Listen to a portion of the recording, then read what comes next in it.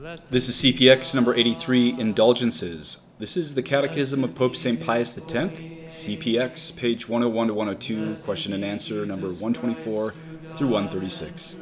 God give you his peace. In nomine Patris et Filii et Spiritus Sancti. Amen. Heavenly King, Consoler, Spirit of truth, who art present everywhere and filling all things, treasure of all good and source of all life, come dwell in us, cleanse us and save us, you who are all good. Amen. In nomine Patris et Filii et Spiritus Sancti. Amen. Number 124, what is an indulgence? Answer, an indulgence is the remission of the temporal punishment due on account of our sins, which have been already pardoned as far as their guilt is concerned, a remission accorded by the Church outside the sacrament of penance. Number 125, from whom has the Church received the power to grant indulgences? Answer, the Church has received the power to grant indulgences from Jesus Christ. Number 126, in what way does the Church, by means of indulgences, remit this temporal punishment? Answer, the Church, by means of indulgences, remits this temporal punishment by applying to us the superabundant merits of Jesus Christ, of the Blessed Virgin, and of the saints, which constitute what is known as the treasure of the Church. Number 127, who has the power to grant indulgences? Answer, the Pope alone has the power to grant indulgences in the whole Church, and the bishop in his own diocese, according to the faculty given him by the Pope. Number 128, how many kinds of indulgences are there? Answer, indulgences are of two kinds, plenary and partial. Number 129, what is a plenary indulgence? Answer, a plenary indulgence is that by which the whole temporal punishment due to our sins is remitted.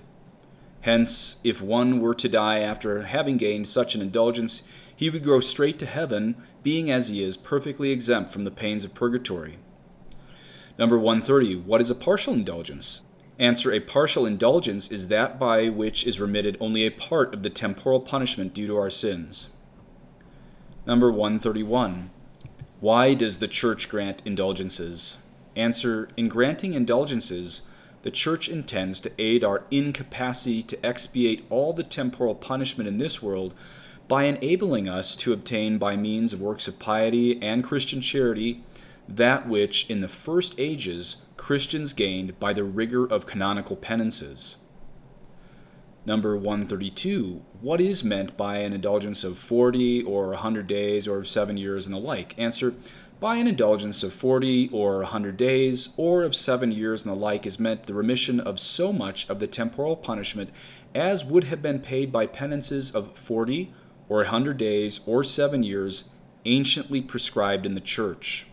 Number 133, what value should we set on indulgences? Answer, we should set the greatest value on indulgences because by them we satisfy the justice of God and obtain possession of heaven sooner and more easily.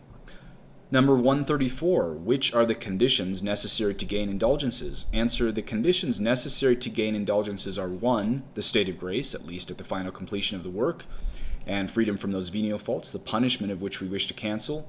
2, the fulfillment of all the works the Church enjoins in order to gain the indulgence. And 3, the intention to gain it.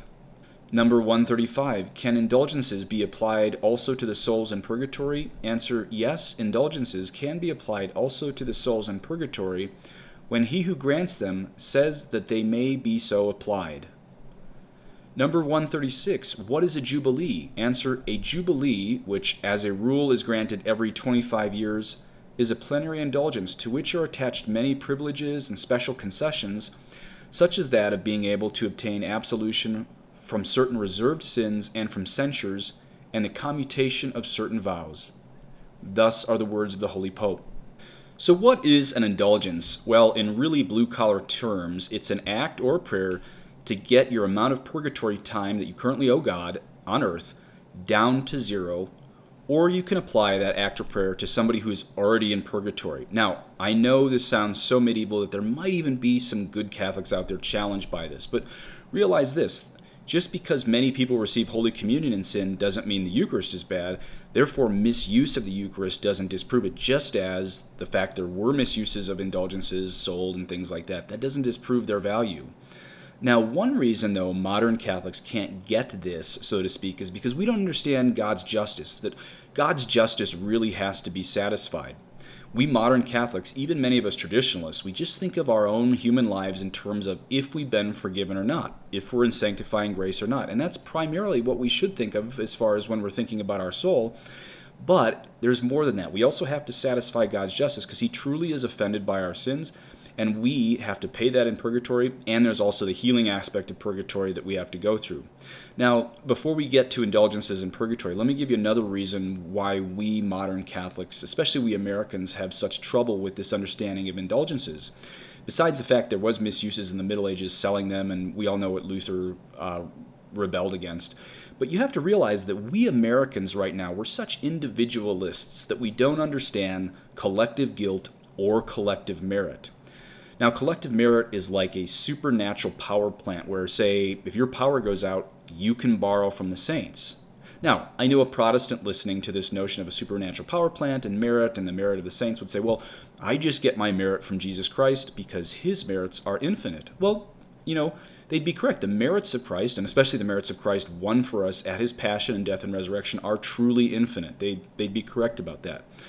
But can a Protestant really say that, say, a Christian tortured for years in prison in China for Christ is actually going to go before God with the same merit as, say, someone who had a deathbed conversion and then baptism to Christ? Now, actually, even then, many Protestants would say yes. But they need only go read 1 Corinthians 15 to see, even in Scripture, I should say especially in Scripture, there's different levels of glory promised in heaven. And that's why saints add merit to this supernatural power plant of grace, as I'm calling it. Yes, it actually all grace, of course, comes from Christ. But when saints respond in heroic generosity, they partake in that merit by choosing to live supernatural and sacrificial charity. And God allows us to share merits with each other precisely because God sees life on earth as collective, not as individualistic.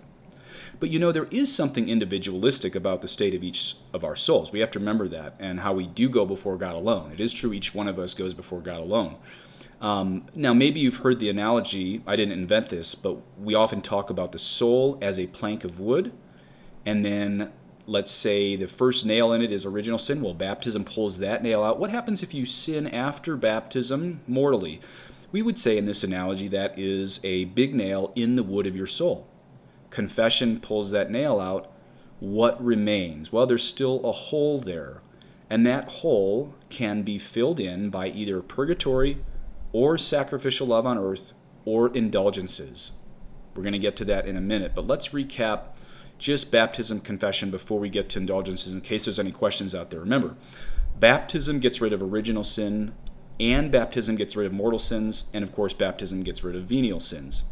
Now, confession, that gets rid of just mortal sins and venial sins, not original sin. So, if you're interested in becoming Catholic and listening to this podcast, go to a traditional parish to get baptized where you won't have to go through endless binders of paperwork to be a disciple of Jesus Christ and have your sins washed away in baptism. And then, as we talked about before, confession does reduce time in purgatory, but it doesn't eradicate it. Well, here's where we get to that hole that is in the wood. There's 3 ways to fill it in. Dying right after baptism, not recommended because we don't know when we're going to die, or martyrdom, red or white, white being a life of sacrificial love, and then thirdly, purgatory. I guess there's 4 ways. I just realized that. 4th is indulgences. So 4 ways to fill that hole in. Dying right after baptism, red or white martyrdom, purgatory, or indulgences. Well, that's our topic today, is indulgences. And a partial indulgence is remission of some purgatory time, and a full indulgence is remission of all purgatory time. Let's just look at number 132 and 134 on the question and answer today, since I've spoken long enough. Number 132, what is meant by an indulgence of 40 or 100 days, or of 7 years and the like? By an indulgence of 40 or 100 days, or of 7 years and the like, is meant the remission of so much of the temporal punishment as would have been paid by penances of 40 or 100 days, or 7 years, anciently prescribed in the Church. Okay, there's a lot of modernists who believe that purgatory is outside of time, and these modernist heretics are wrong. Purgatory is based in time. However, it is not based in the time according to the indulgences of the exact amount of time in purgatory. And that's why we just heard that, say, if you were to do an indulgence of 100 days, that doesn't necessarily shave 100 days off purgatory. No, those numbers are, according to the Pope, the temporal punishment as would have been paid by penances of 40 or 100 days or 7 years as anciently prescribed in the Church. So this is the amount of time they would have done a penance for certain sins after that, and then this is equal to that to get you out of purgatory, purgatory being in your own future. Number 134, which are the conditions necessary to gain indulgences? Answer, the conditions necessary to gain indulgences are the state of grace, at least at the final completion of the work, and freedom from those venial faults, the punishment of which we wish to cancel, the fulfillment of all the works the Church enjoins in order to gain the indulgence, and the intention to gain it. Okay, so now notice, one of the requirements to gain an indulgence is what the Pope just called freedom from venial faults. Now, I don't think this means you have to be able to say before God that you've not committed a venial sin recently, but rather that you are detached from current attraction to both venial and mortal sins. This is the one, of course, everyone forgets about, and it shows us why indulgences aren't magic tricks. Why, to skip purgatory, we also have to have some merit of our own. Oh, and by the way, apparently all the lists of indulgences were revamped or something by a modern pope, but I am going to close with a fun fact for you. I'm sure many of you know that there are many physical places of pilgrimage with plenary indulgences attached. I'm sure the Camino of Santiago in Spain that I've walked twice has ancient plenary indulgences attached to it. But you know, there's only been one place that I've ever heard of that is a natural place, not a place where, say, there's the bones of apostle. Only one natural place that is alleged to have been a full, which is a plenary indulgence. This was attached before Vatican II. And where is that natural place? It is Niagara Falls. Not sure why that was picked, but someone must have explained to the Pope the beauty of God's creation there, and why can he bind that? Because of Matthew 16. Christ says to Peter, the first Pope, I will give you the keys of the kingdom of heaven, and whatever you bind on earth shall be bound in heaven, and whatever you loose on earth shall be loosed in heaven. This is why we believe in indulgences, and that was apparently enough for that Pope, when he was informed on Niagara Falls, for him to attach a plenary indulgence to it. Please say an Our Father for me, et benedictio Deum Omnipotentis, Patris et Filii et Spiritus Sancti, descendet super vos et manet semper. Amen.